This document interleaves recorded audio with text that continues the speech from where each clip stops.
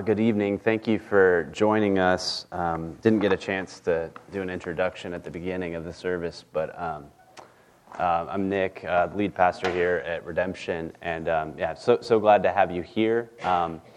It's a great bombardment on the mind and the emotions to read through so many different scriptures and to have all of these before us, but we want to really bring you into that experience of realizing what it is that Jesus has done on the cross.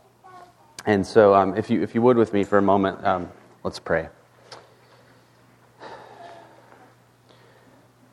Father, there are many things in the Scriptures, and of primary importance is the death of God.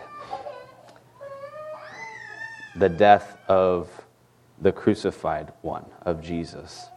And so, Father, we ask that you would show us what this really means, that our hearts and our minds, our affections, our wills, all that we are, all who we are, would grasp hold of Jesus as you've presented him in the Scriptures, as he lived and as he died, and as he offers us the forgiveness of sins. So, Father, we ask that you would open our eyes and our ears to understand this message. In Christ's name, amen. So why do we call it Good Friday when this day is marked by death?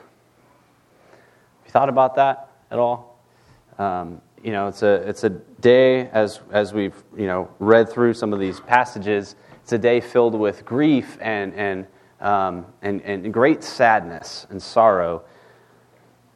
And if we talked about all of the realities that happen on this dark day, we would probably give all the children who are present severe nightmares tonight before bed.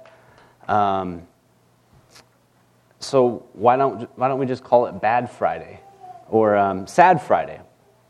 Some traditions call it Holy Friday or Sorrowful Friday. The Greeks one-upped all of us because they call it Great Friday. Probably the reason, though, we call it Good Friday is from the Old English, God's Friday, God's good, and somewhere along the transliteration thing, that's how it happened. Fun facts, right? So call it Good Friday or don't call it Good Friday. Nobody can dispute that on this day, it was a very bad Friday for Jesus, and for anyone who believes in this Christ, it becomes a very good Friday, doesn't it? If Christmas is about God with us, and Easter is about God going ahead of us, as it were, Good Friday is great because it reminds us that Jesus is God, and He's a God who is for us in our sins and in our sorrows. In Christ, God suffered. So He knows intimately and personally and deeply what it's like to endure hardship and to suffer affliction and abandonment and injustice. Good Friday is the day that Jesus, who knew no sin, not a single one, I know many sins. Man, I'm familiar with sins pretty closely. Now, He knew no sin, that in Him we might become the righteousness of God. I don't know about you, but knowing myself, taking a look back at my life in its entirety, and just this past week, I've made and I continually make bad choices. Anybody else make a lot of bad decisions in life? See some smiles there. Oh, I see some young ones too saying it. That's right. It happens at a young age since birth. So I'll do things that I know that will bring me pain and regret and remorse and guilt, and that I know won't make me happy, but I'll still do them. And then, reading a book or just, through thinking about what I just did or in prayer, I come to my senses again, and guess what? I do it all over again. And I'll will to try to do better next time, and guess what? It never works. So listen for that silver bullet.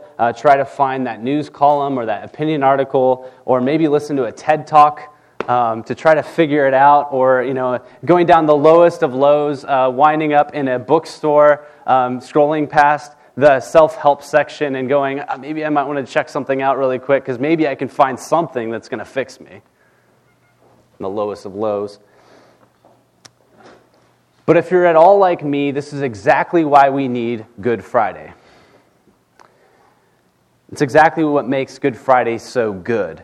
Because Jesus doesn't appeal to our felt needs. He doesn't appeal to our make me better goals, our to-do lists or not to-do lists.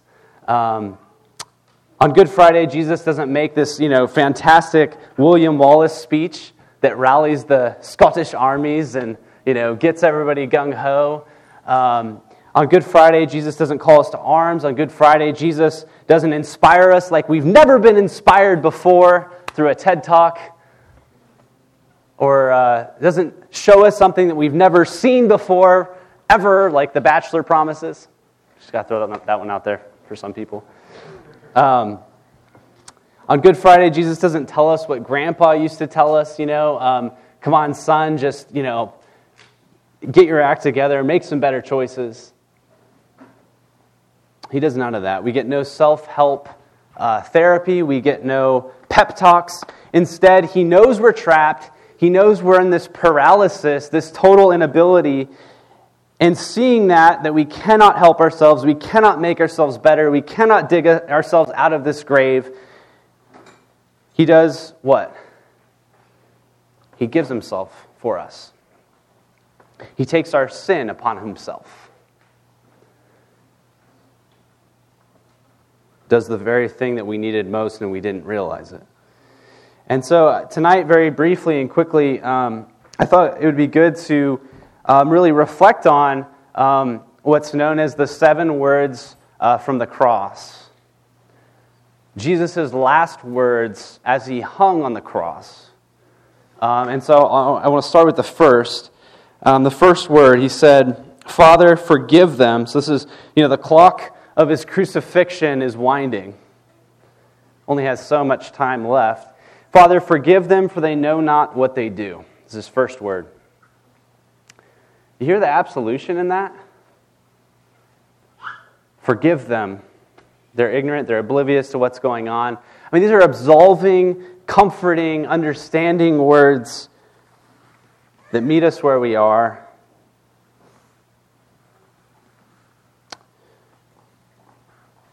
We know we do wrong, sure. We mess up.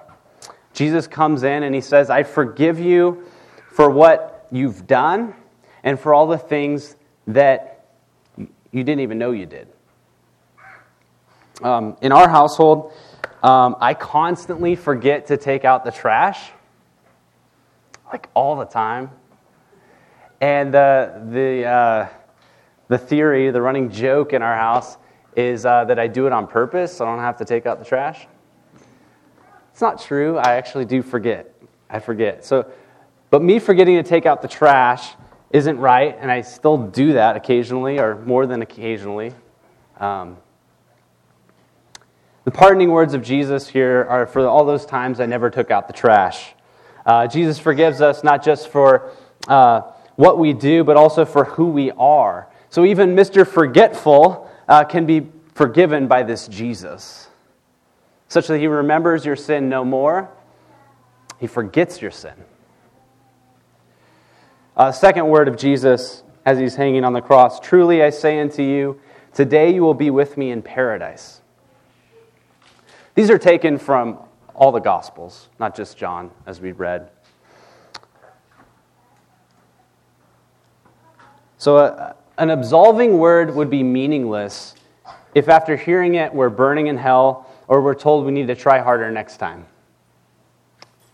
And so the second word of Jesus is astounding, and it's good news.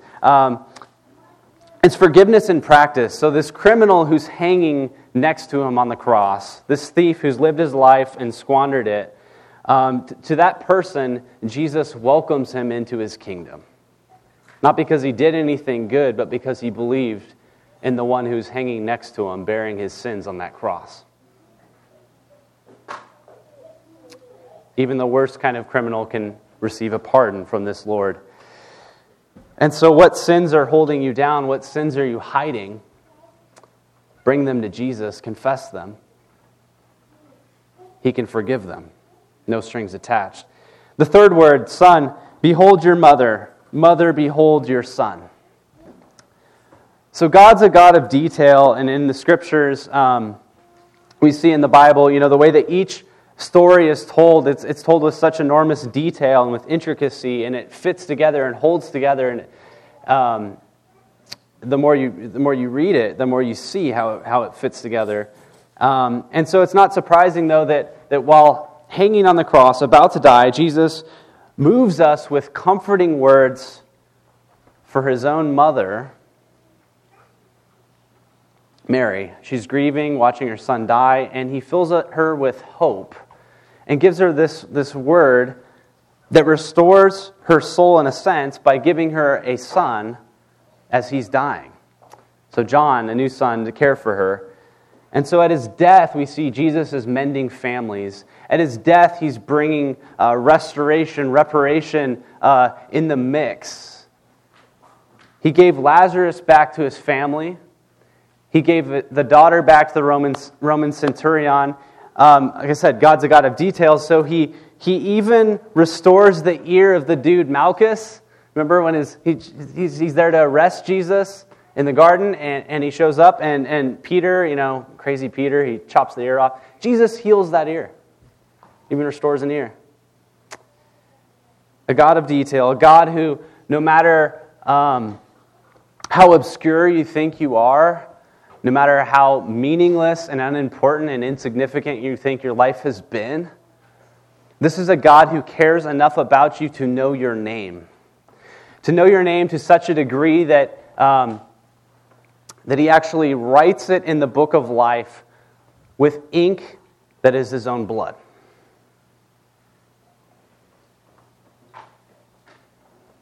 And he gives us a family in his church. The fourth word, my God, why have you forsaken me? Quoting Psalm 22 as we read. It's a cry of dereliction, of abandonment. And Jesus identifies with us as a victim, as a sufferer, as one who's been oppressed and cursed and cut off and kicked to the curb and cast aside and alone.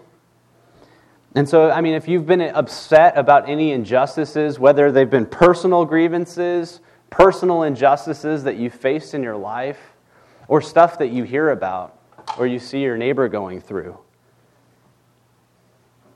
from the killing of unarmed black men in our country to the neglect of the poor on the streets, Jesus is with you in your suffering. Jesus can identify as one who has suffered injustice to the fullest. When you've been diagnosed with cancer or a family member has, or you've lost a loved one, God is with you in the deep of your pain in Christ. He's not absent, but he is present with you in your suffering, such that you're never alone. The fifth word, I thirst. If you're familiar with this scene, the first time he was asked, he refuses the wine. The second time, he drinks it. He refuses the first time because it has a sedative in it, and he doesn't want to numb the pain. He wants to bear our sins and the pain to the fullest. And so when he cries out, I thirst, he says that to take the sour wine, which is a mixed wine with vinegar, on his lips. Anyone ever, you don't have to raise your hand on this one, but whatever, you can. Anyone ever drink Simpler Times from Trader Joe's? Okay, there we go, there's at least one person. Yeah, it's like $3 for a 6-pack. It's the poor man's beer.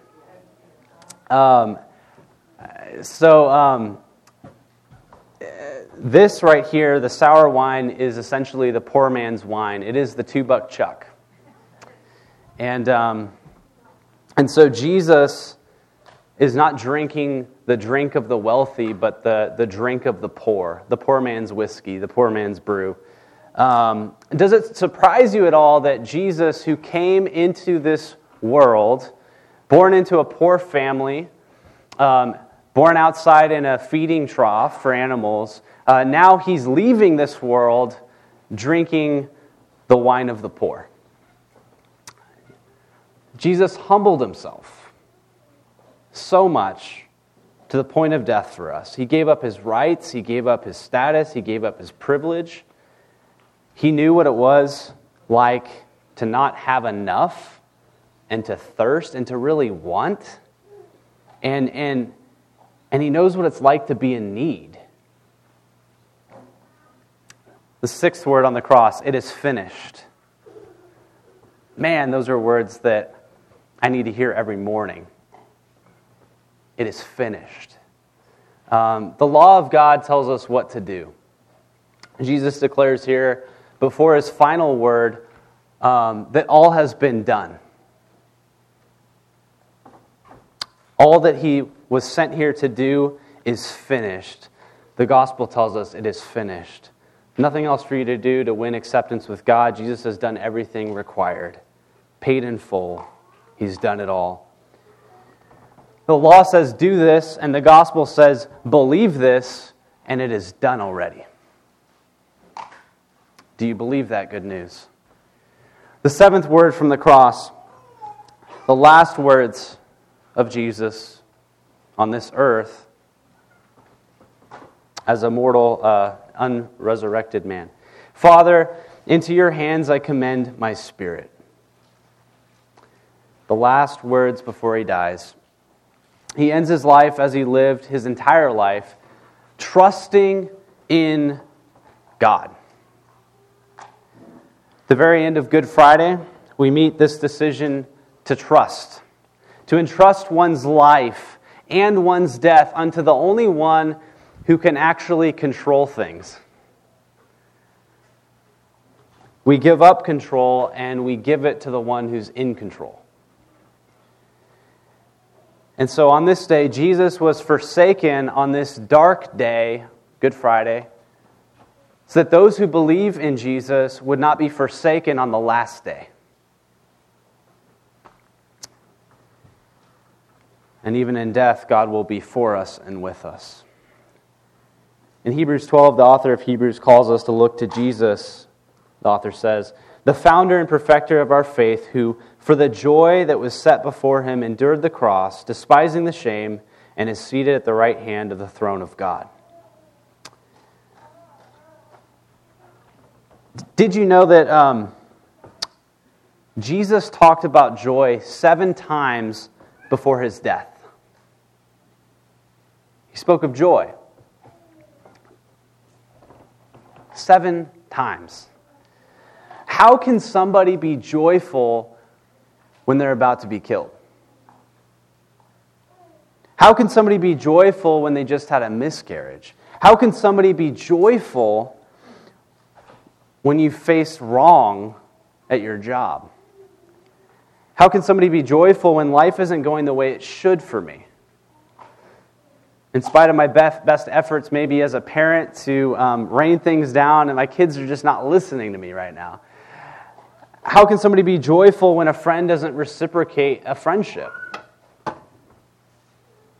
How can I have joy in the midst of a world that is broken, that has hurt and pain? How can I have joy when I'm anxious?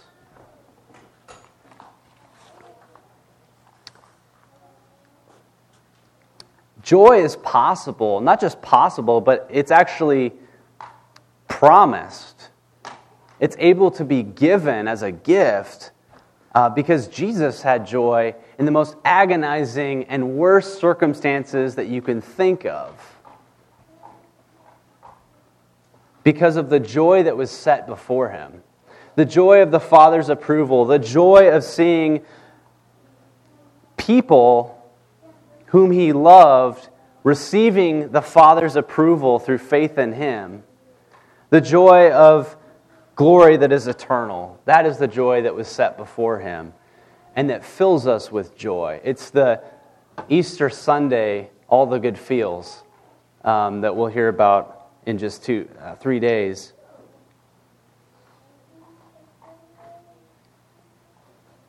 So joy is possible. Joy is for you if you're in Jesus Christ, no matter what happens to you.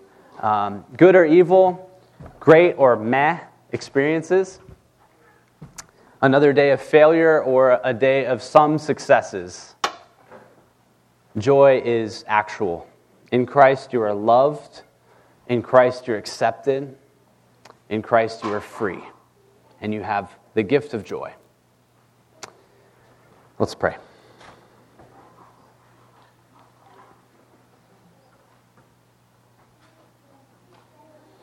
Father, we thank you that your one and only Son was given for us, that He was gifted to us in a way that we have such a hard time grasping. He was in a trash heap for us outside the city gates of Jerusalem, that He bore our shame, He bore our sin, He bore the curse of your law as He was hung on a tree. And so, Father, we remember this day as a true historical event, as something that happened now pretty long ago, and yet